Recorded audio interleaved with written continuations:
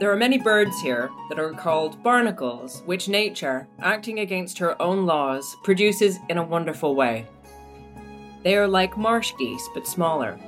At first they appear as excrescences on fir logs carried down upon the waters. Then they hang by their beaks from what seems like seaweed clinging to the log, while their bodies, to allow for their more unimpeded development, are enclosed in shells. And so, in the course of time, having put on a stout covering of feathers, they either slip into the water or take themselves in flight to the freedom of the air.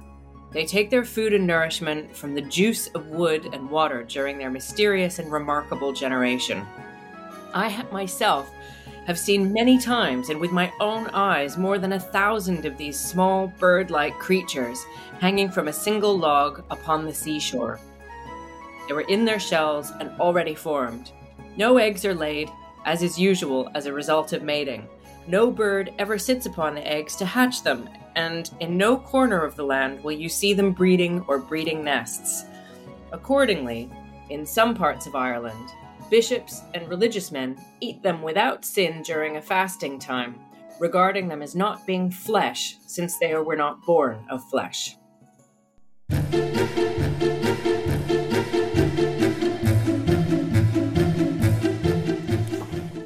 Hi, I'm Alexa Sand. And I'm Ian McGinnis. And this is Real Fantastic Beasts. Because we believe that learning about animals in history and literature and art helps us understand our place among our fellow creatures today. Today, our topic is, is it barnacle geese or goose barnacles? That's the question. And here to help us tease out that distinction, we have Professor Alex Bovey from the Courtauld Institute of Art, where she is Dean, Deputy Director, and Head of Research. And I'm just so glad to have you here on the show today. Welcome. Thank you. I'm delighted to be here. So tell us a little bit about the barnacle goose and the goose barnacle. Okay, so I come to this whole topic from the perspective of the barnacle. I don't know why, and I can't really help it, and I know it's ridiculous, but barnacles are up there with raccoons for my favorite animal. And I think it's just because I am not living in an intertidal zone now, and I grew up in one on the west coast of Canada. So anyway, the topic that we're talking about has birds in it, but really I'm interested in the barnacle. So for what it's worth. So the passage that we started with is from Gerald of Wales's History and Topography of Ireland, where he describes many, many wonders on the island of Ireland.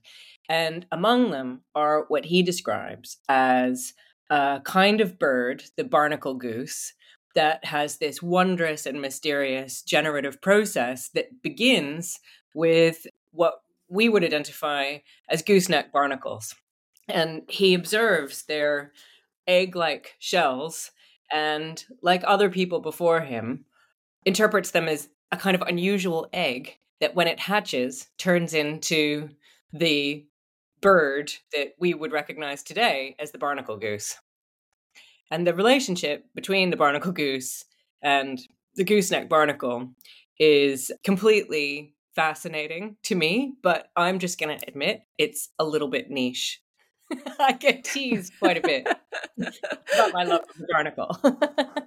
Well, I've been following you on Instagram, and your watercolors of various intertidal zone creatures are fantastic, but also appeal to my own sort of background as a child of the American Pacific Northwest. So I recognize the fascination that these sort of weird, otherworldly creatures exercise.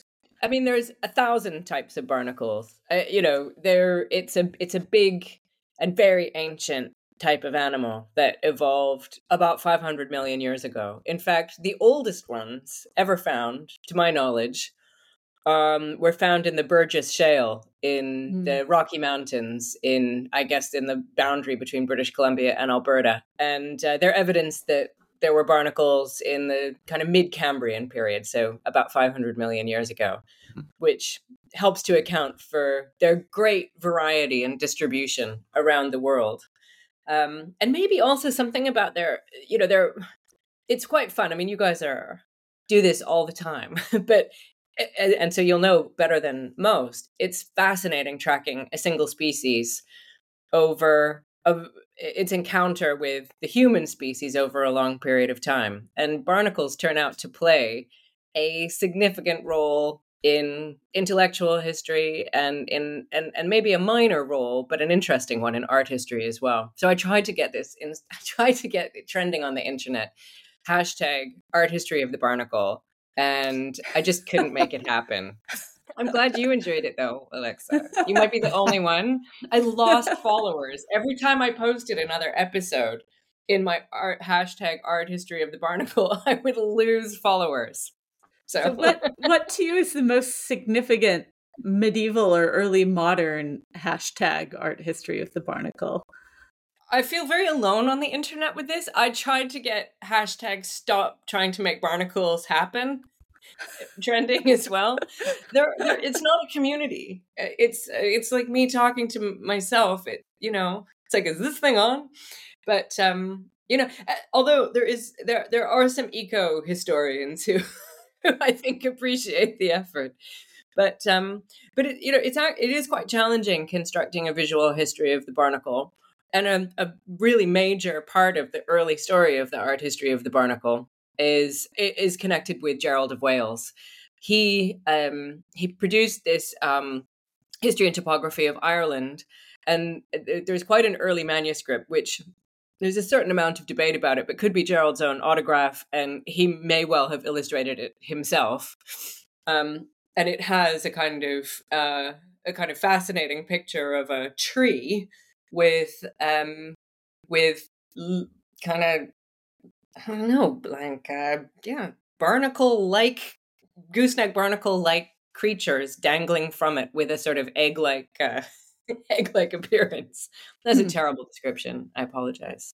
So it seems like there's maybe some confusion even on the barnacle side. There's a kind of a confusion between, what we would call plants and what we would call animals, and also between what we would see as the barnacle and the barnacle substrate, like a branch or like a dock piling a piece of a ship, whatever it is, so that you can sort of see this all sort of blending together.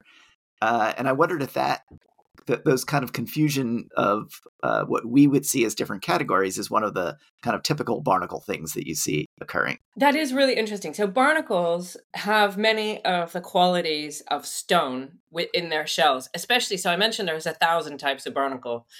There are two kind of major types. One is the acorn barnacle, which is probably the most familiar. It looks like a little stone volcano, And the other, which is the kind that Gerald is writing about, is a gooseneck barnacle, which has a stalk that's affixed to the substrate with its plates arranged in, I think, a rather beautiful manner in what, if you imagine, like is a kind of egg-like shape. So there's some material confusions, I suppose, in that barnacles look and feel like stone in many ways, and yet are obviously animals. And they're obviously so if you sit quietly. They're very sensitive to vibrations, but if you sit very, very quietly at the seashore, as I am wont to do whenever I get the opportunity, in a rising tide, they'll unfurl their legs and use them to filter the water where they catch plankton and other nutrients, and then zap it back into their mouths. I think, Ian, you're right. Like the confusion about what are they? Are they animal, vegetable, mineral? Is one of those kind of boundary confusions that fascinated medieval people. But the really interesting thing is in Gerald's stories, he recognizes that it's completely nuts that you would have a barnacle that turns into a bird. And yet he's kind of content to say, well, I've, seen a certain amount of this with my own eyes. Yeah. But what he's saying he has observed with his own eyes is something you can observe. I mean, that barnacles grow on a variety of supports. They grow on stone, of course, but they also grow on the hulls of ships, on floating branches. I think he's talking about that. You'll see them even growing on other living creatures. They'll grow on the back of a crab or on a whale. Is that present in any of the sort of medieval accounts of the barnacle? Not that I've been able to find. I mean, like a lot of medieval people writing about animals, on one level, he's not really that interested in the natural history, and to see him as a kind of protozoologist or something is, I think, to misunderstand his project, which is to describe wonders. And I mean, and his writing project is part of a colonial project to kind of sell and justify Ireland as a colonial possession of the English crown. And so when he's writing this text, he's really not trying to explain the plants and animals of Ireland like a botanist or a biologist would. He's trying to say, this is a place of fantastical, unimaginable wonders. You should come and visit and then conquer it. That seems to be a bit of a theme in animal lore from the Middle Ages, that these sort of exotic creatures are part of the allure of these othered territories, whether it's Ireland or the far north or, above all, the Far East. It's so often the Far East that it almost feels as though, what we're looking at is sort of the Orientalizing of Ireland, and that sense of like this, because it so often comes up as a space of wonder, and a place where the rules are different. Quite so. I mean, the kind of maps of the world that Gerald and his readers would have been familiar with are great discs with Jerusalem at the center, the East at the top, and Britain right at the edge, along with other edgy places like the Far East and Africa. And, the idea that what he's trying to do, I mean, there was a whole, as you know, whole kind of class of texts known as the Wonders of the East. And I think he self-consciously models himself on that in writing this text as a kind of Wonders of the West, and it's interesting, I think, that what he kind of clutches on species that are pretty familiar. I mean, there isn't that much biogenetic difference between the island of Ireland and the rest of the British archipelago. But he kind of, harnesses, like fish that are just like the fish, except for they have golden teeth, or stags that are just like the stags that, only they're unusually small, those kinds of things. And I think his barnacle story belongs in that category, along with his desire to describe the unusual practices of the Irish. So here, the idea that they're not flesh, so can be eaten by clerics on a Friday when meat is prescribed. And it's true that people tell me, and I don't know if you guys have tried barnacles, it's a great delicacy, especially in Spain and Portugal. And the indigenous people of my coastline and Alexa's are great fishers of gooseneck barnacles and find them really delicious. I mean, they're meant to be like lobster, but the problem for me is I love them too much to eat them.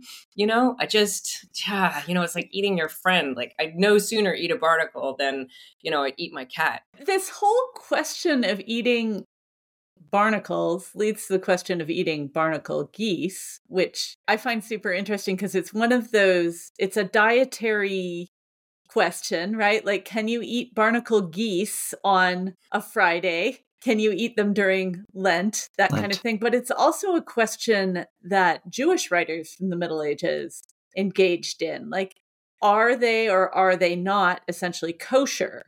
Like, do they belong? What category do they belong to if indeed they are geese that come from this barnacle generation? So clearly, even though Gerald, is notoriously anti-Semitic, he's talking about a way of understanding these animals that is shared across cultures, because we have basically halakhic texts from the 12th and 13th century where Jewish writers are saying, I don't know, this animal might qualify actually as seafood, So, or shellfish, that's so interesting. And I hadn't thought about that. I mean, so is the debate that in the Jewish literature about whether or not it's shellfish and therefore prescribed in kind of Levitican food laws? Yeah, exactly. I mean, this idea that it might not be, whereas other geese are kosher, these geese are not. Oh, that's amazing. Yeah. You know, they're vegetarians. I recently learned this from a National Geographic video that I watched and that traumatized me because it turns out that these geese nest in these high cliffs in the Arctic to avoid predators. But then they have this problem that for whatever reason, barnacle geese can't feed their chicks in the nest like every other goose species that you've heard of. So they have to get their babies down to the grass that they eat. I won't tell you the rest because it's quite triggering. If you care about animals, it's horrific to watch. But they're migratory, right? So the barnacle goose is, I think, a kind of pan-Northern European species, more or less. But they don't nest in Ireland, and I think that's one of the things that, you know, even your National Geographic adventure really demonstrated, is that they nest in very, very northerly and inaccessible to at least Gerald of Wales locations. And so the idea that you would need to kind of try to understand how they generated when they're so numerous on the shorelines of Ireland, I guess, that's kind of interesting that he wants to kind of explain it, and he uses it through a technique that biologists also use, but he uses in a kind of a way that's very misleading, like, homology, using visual similarity, the color scheme and the black and the white and the shape of the egg and everything, to try to kind of tie these two species together. And it just turns out to be as marvelous and incorrect as any theory of generation. Then it gets into the bestiary tradition, and whether Gerald is tapping into, I mean, I think he is tapping into an older tradition. I don't think he's inventing anything. I think he's writing down an older tradition. It's often cited as the kind of first, canonical account of the barnacle goose story, which has a very, very long afterlife. But it gets sucked into the bestiary tradition, and without the rest of Gerald's context, and permeates these amazing and sometimes very, very deluxe 13th century bestiaries, which I know you've referred to quite often in this podcast, haven't you? But the barnacles often is the ignored chapter. I don't know why, but people just are not jacked on barnacles. I think the explanation that is usually presented about sort of the persistence of the legend has to do with the fact that these are migrating birds, and that therefore, they're not observing them nesting. So, but there are many migratory birds. They were certainly aware that birds migrate to some degree. And I was just rereading my Edward Topsell, my favorite 17th century source, really 16th century from his origins, and to see what he had to say about the barnacle.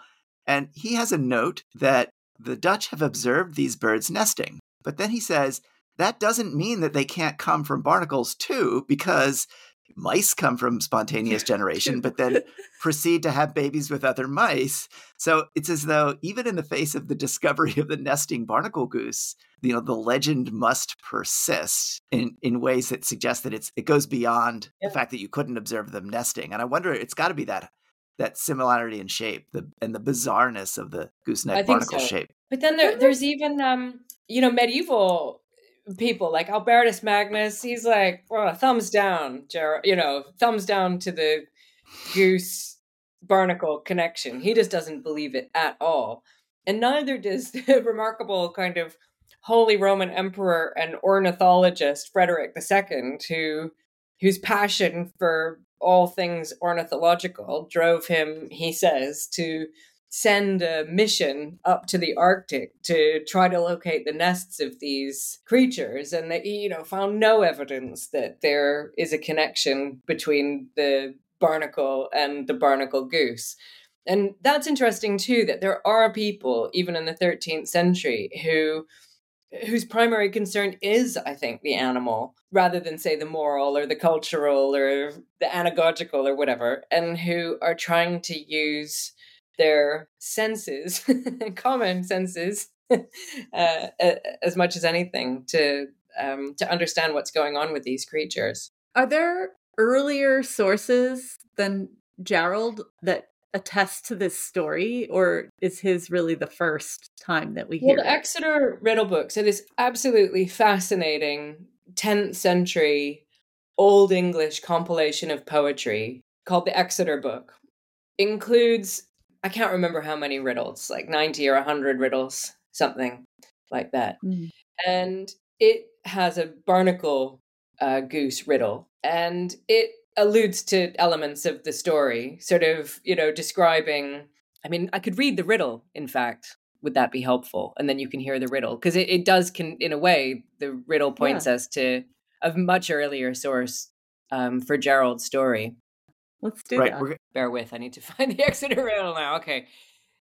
Riddle me this. My nose was in a tight spot, an eye beneath the water, underflowed by the flood, sunk deep into the ocean waves, and in the sea grew covered with waves from above, my body touching a floating piece of wood. I had a living spirit when I came out of the embrace of water and wood in a black garment. Some of my trappings were white.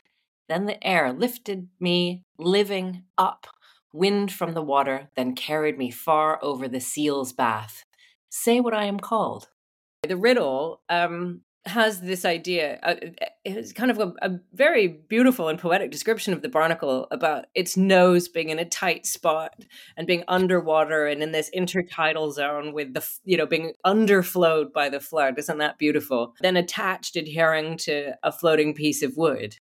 And then it talks about emerging from the water, the air lifting me up, living up, wind from the water, and then carrying me far over the seal's bath, which is, very, very beautiful. And if you already know that that the answer to this riddle is the barnacle goose, it is a very beautiful and compelling poem. But if you read it without knowing that, I think you'd find it extremely annoying, because you'd have to know the story as Gerald, explained it 150 or whatever years later in order to be able to kind of decode it. So I wonder if this isn't actually some kind of oral tradition that's floating around in the British Isles before the Norman invasion. I mean, I think absolutely. I don't think Gerald is making this up. I think he's, if anything, writing down stuff that he encountered or heard, sort of codifying it in a way, just like the Exeter riddle book does.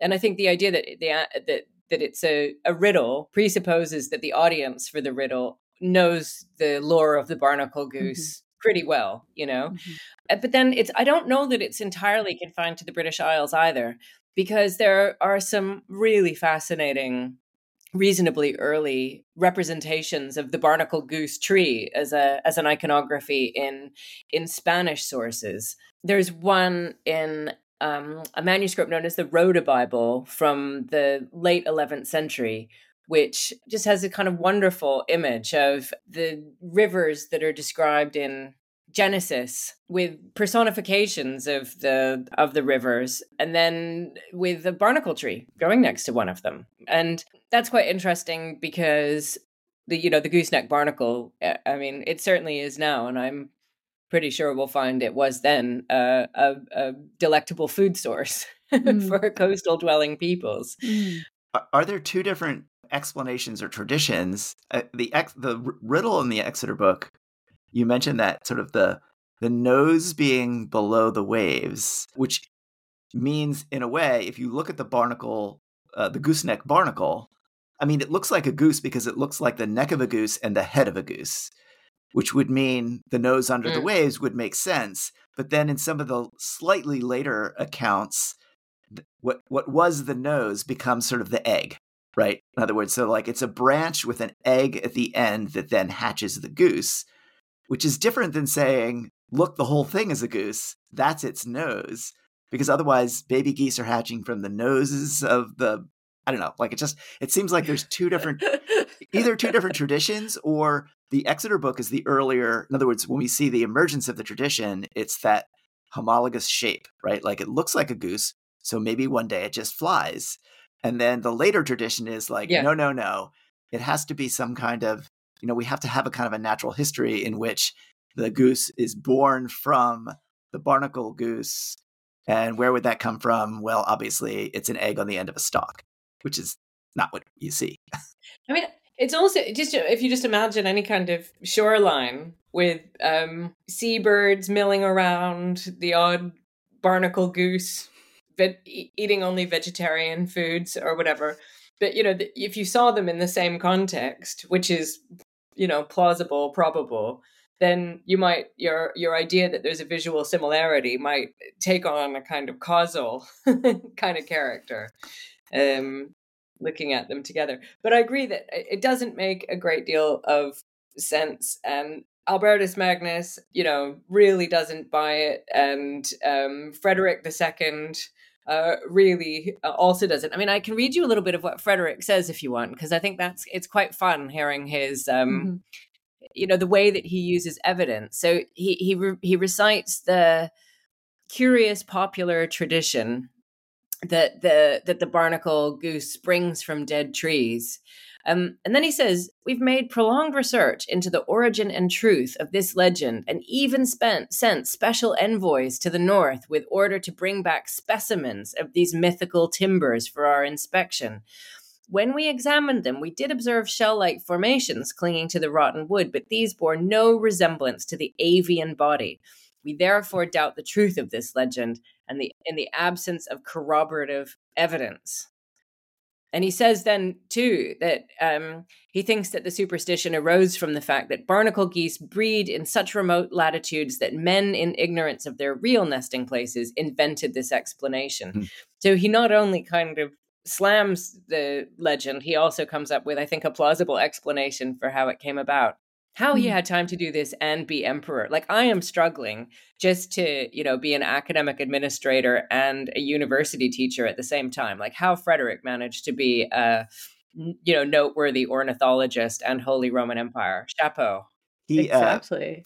For our listeners, Frederick II was features very big in our Hawks episode, in which he appeared as a writer, exclusively obsessed with hawks, but that is not true. He is clearly an ornithologist in addition to everything else. He may be actually interested in geese because you can use your hawks to take them down.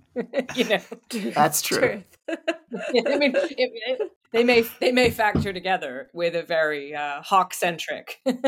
So I'm kind of wondering from an art historical perspective. Like, I'm looking at a bunch of these images of the barnacle tree. It's quite Zeusical. It has these wonderful sort of variants from a cute little sprout with these baby geese hanging off it, and the parent geese underneath, to these very convincing looking scientific woodcuts and engravings from the, early modern, that show these sort of seed pods almost that open up and reveal the goose inside. But a tree growing by the water is rather a different thing from a log floating in the water. And I can only think of one other animal that apparently grows on trees in the medieval tradition, and that's the Tartary vegetable lamb, which is a lamb that grows from a plant. Specifically,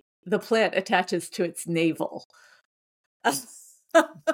What? But like, yeah. We need an episode. But I'm thinking we need an episode on the Tartary lamb. You're talking about the wrong thing here.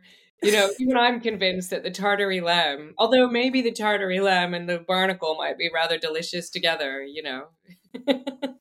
Yeah, well, I'm thinking it's kind of like the medieval version of a Impossible Burger, because you can eat it during Lent because it grew on a plant. So this isn't just about barnacles and geese, it's also about plants. Yeah, although, I mean, he's not that interested. I mean, he's interested in them as substrate. And in the text, it describes how they adhere to driftwood, bits of floating wood in the water, which is true. I mean, a gooseneck barnacles can congregate on floating flotsam and jetsam. I think some species more than others do that. Some prefer rocky substrates or whatever. Mm-hmm. So he kind of recognizes that, but the illustration, I think what he's trying to do, I think pictorially, is kind of be able to show the barnacle and the bird and the sea all together in a kind of neat composition. But again, I don't know how innovative Gerald is being with that, because if we look at the barnacle tree that's in the Road Bible, it's kind of the same compositional idea, only in this case there are little birds that have kind of clipped themselves onto the tree and I guess are waiting to drop off into the water. And then in the water there are some some other birds swimming around. They don't look like barnacle geese though at all. Like they're, this image, the one in the Road Bible, is completely disinterested in the kind of ornithology. And there's another Spanish example too that I think is really fascinating, but it's from a quite a damaged wall painting made in about 1200. It's now detached and in a museum, but it shows quite kind of similar thing, with juxtaposed kind of crazily with an image of Christ coming out of a cloud and some other kind of like a wyvern or something like that. But the idea, I guess, is that these are kind of wonders and they have a kind of antiquity, and that they might go back to a kind of Edenic moment or a moment of creation, I think is quite thought-provoking, especially bearing in mind their great antiquity as a species. Yeah. But I think that may be the kind of level of arcane detail that might appeal only to the most diehard barnacle enthusiast. But there is a sort of a plant connection, because that image is reproduced in Gerard's herbal in the 16th century, right? Like, which is so it's an herbal. It appears in an herbal.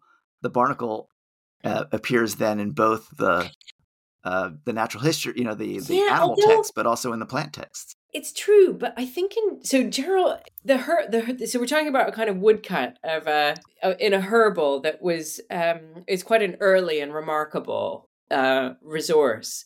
And it does have some formal similarities to, say, Gerald's illustration and to the bestiary illustration, but it doesn't have any leaves. And in a way, the kind of, I think it doesn't anyway. What it shows is like very, I think, kind of quite carefully observed gooseneck barnacles with their stalks. But then instead of their legs emerging for feeding, little bird-like creatures with heads start popping out of the barnacle as it unfurls. And so I don't know, I think he's sort of like maybe more troubled by or more perplexed by the relationship between the plant and the animal in his herbal, and yet it's in a herbal. So maybe I'm just talking myself out of quite a good explanation.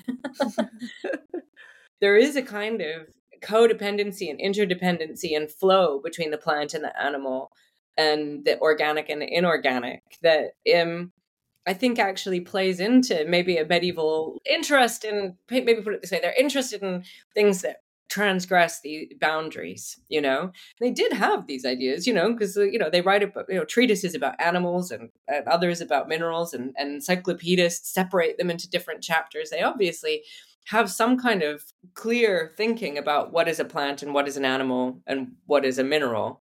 And yet they're really fascinated by crisscrossing.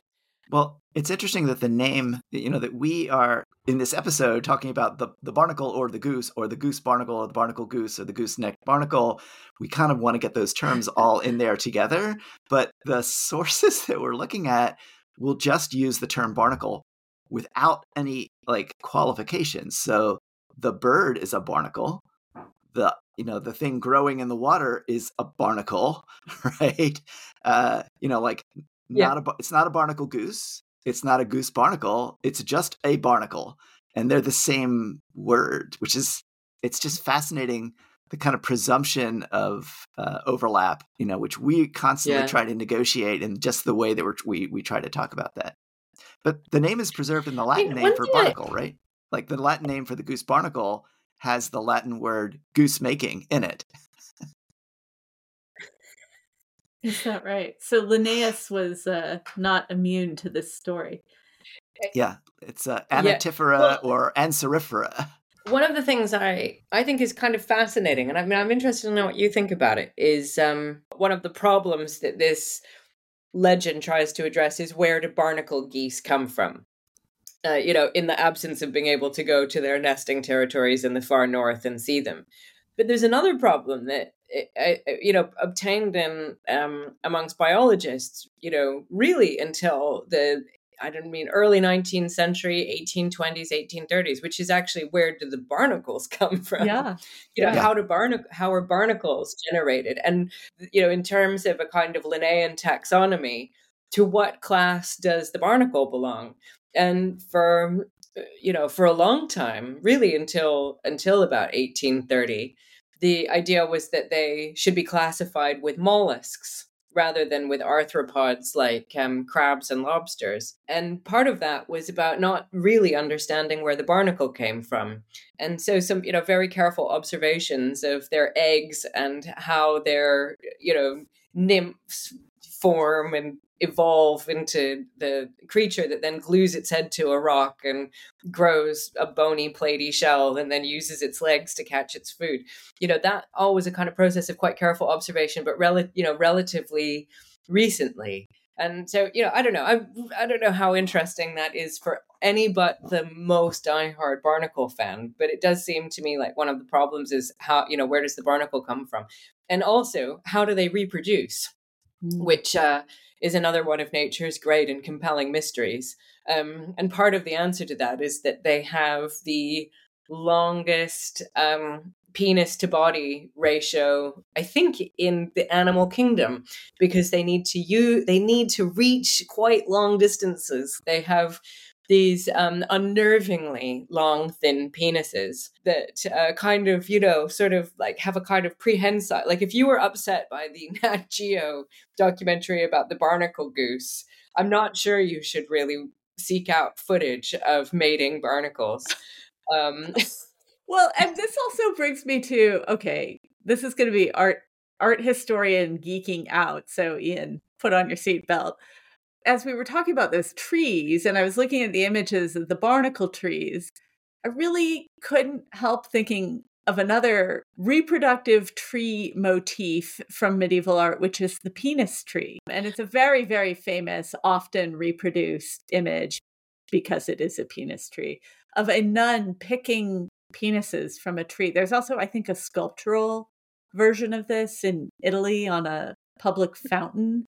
And I'm wondering if there's some connection or if it's just coincidental. So are you suggesting that the barnacle goose tree or that the barnacle goose itself is just a sort of a euphemism for the other thing that the gooseneck barnacle looks like? It had crossed my dirty little mind that might be the case. Okay. Well, but the thing is, honestly, there is something very vulvic about barnacles as well. Like they have a vulvic dimension as well as a phallic one. I think the organisms themselves are hermaphrodites, right? They're both male and female. Yeah. They are, and they look like it too. I think there's something for everyone in a barnacle. Oh, and who can't love a creature that glues itself to a rock and then feeds itself with its legs for its entire life, right? So I wanted to ask you about some of the early modern sources to see whether the language or whether like the moves that are being done there are similar or whether this is maybe a different product. So there's an example from Boece's description of Scotland where he, talks about this parson who is a student of wonders, as they all were, right? And the quotation goes like this: when he was pulling up some driftwood and saw that seashells were clinging to it from one end to the other, he was surprised by the unusual nature of the thing, and out of a zeal to understand it, opened them up. So he's like going into the barnacles, whereupon he was more amazed than ever, for within them he discovered not sea creatures, but rather birds, of a size similar to the shells that contained them. Small shells contain birds of a proportionally small size. And quickly he ran to me, whom he knew to be gripped with a great curiosity for investigating such like matters, and revealed the entire thing. So like, this is somebody who's actually dissecting a gooseneck barnacle and discovering a bird inside. Do we have medieval accounts that do this? I could almost see that, though. I mean, I don't want to be too categorical. Not that I have found. Okay. But but this desire that yeah, I mean, it's fascinating, completely fascinating. What do you think they were seeing though? Because if you were to dissect a barnacle, you just get this. Yeah, they're sort of slightly formless and more. I don't know if I'm just lacking in imagination. I find it really hard to see a bird in the kind of barnacle augury. I wonder if it's like the little cilia. Legs. They're they're sort of feathery. Yeah. So that you think it's like the feathers? Yeah. And the filter feet. The legs filters look like feathers. Yeah.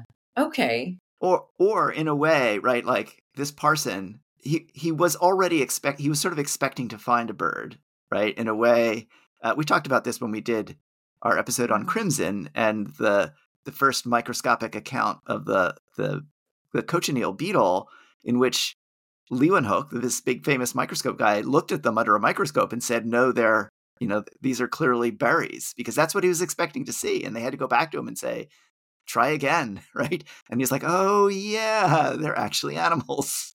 Because, like if you're under the pressure of the story, you expect to, you see what you expect to see, even if you're being a naturalist and dissecting the thing. I think that's really, that's really, really compelling.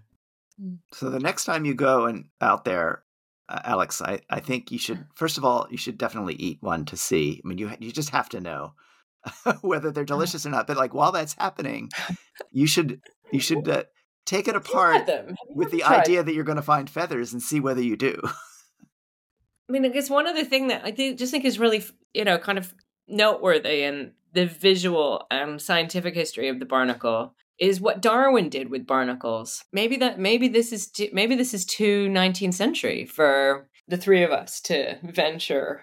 We've gone not there necessarily. Yeah, but not to Darwin. So when Darwin was on the Beagle, it was a really wonderful book by Rebecca Stott called Darwin and the Barnacle, something like that. And she tells this whole story of how Darwin's study of barnacles helped to inform his theory of natural selection and the origin of species. I mean, he wrote 2 big books about barnacles. And when he was on the Beagle, he observed a creature that to him looked like a barnacle, but didn't have a shell and burrowed into a conch. And that kind of, when he got back to Kent, I guess, he engaged in a kind of international correspondence with other barnacle enthusiasts, trying to gather together as many barnacles as he could in order to kind of understand the diffusion of the species. And it helped, I think, as he studied the barnacle, to give him a kind of real world example of what he then, kind of published as his theory of natural selection and the origin of species. I mean, there's some beautiful representations of barnacles in Darwin's text. Unfortunately, Darwin was unaware of the relationship between the barnacle and the barnacle goose, and he leaves this completely out. An unconscionable oversight on his part, I think. Yeah, I find it kind of fascinating that in the end, barnacles proved to be one of the major case studies that helped to formulate this world-changing theory of natural selection. I mean, he couldn't have been actually ignoring the story, because it's built into the Latin names for these animals, which come from Linnaeus, right? So like he's got to be aware of it in some way. He's deliberately excluding it. But the fact that he's deciding to choose barnacles as opposed to other organisms, I mean, they do occupy, a place in that discussion, sort of evolving discussion about spontaneous generation or about the nature of generation itself, which I think is Darwin's, that's his field, right? Is the nature of generation. But he's approaching that from a different perspective, but he's going to study in some ways the same organisms that were used for different ideas about generation. Yeah, and he uses the careful visual analysis of his specimens in order to make deductions about how they are generated in a way that is similar to, but perhaps less systematic than, a Gerald of Wales, who is using visual similarity to explain the connection between the barnacle and the barnacle goose. I feel like I'm learning a lot as well. And it's also like therapy, because I very rarely am allowed to have an extended discussion of barnacles with people who are really interested in them also. Which I feel you both are. I feel like every new beast that we encounter on this journey that we're on together, and I decide, oh no, that now is the coolest medieval beast, because I think we tend to imagine the Middle Ages and even the early modern as being very much, at least in Europe, about the human. It's the idea of humanism, for example, and it's the idea of a kind of theological world in which God makes man in his own image and sets him over all the beasts. But it turns out that medieval people were acutely aware of the complexity and mystery of the animal world and were profoundly curious about it, which this story of Gerald of Wales exemplifies. He's relating this as a wonder, as a thing to be amazed about, and sort of a breathtaking facet of the world that's out there. I'm struck by, there are some animals that we've talked about where the received wisdom is just passed on in a way, kind of without commentary. But it's sort of fascinating that the barnacle, from every account that we have, it's as though it's being passed on, but also that the writer wants to add something of their own to the story. Whether without actually contradicting it, without saying, except for, even, I guess, Frederick certainly contradicts it, right? But like, they all want to sort of say like, and here it is, and here's my take on that thing, which isn't always true. There's times when it's just, received ideas being passed on, but not for the barnacle. And everyone's got their hands in those barnacles. Yeah, it's true. Maybe with like a chilled white wine and a squirt of lemon and maybe a little bit of garlic. I think she's warming up to this idea of eating. I don't know. Again, I think we need a major multi-million-pound international research project, and in that context, I could see the whole team going to Portugal and, maybe cooking some barnacles on the beach. But it's only in that context that I would feel I would have to do it for science. All right. Yes, it's a team effort. Thank you very much for this have time. To go. This has been amazing.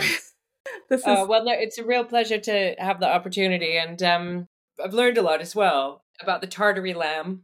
Right. So massive thank you. If you have questions or comments or suggestions about future episodes, we would love to hear from you. Just go to realfantasticbeasts.com and you will find lots of ways to join the conversation.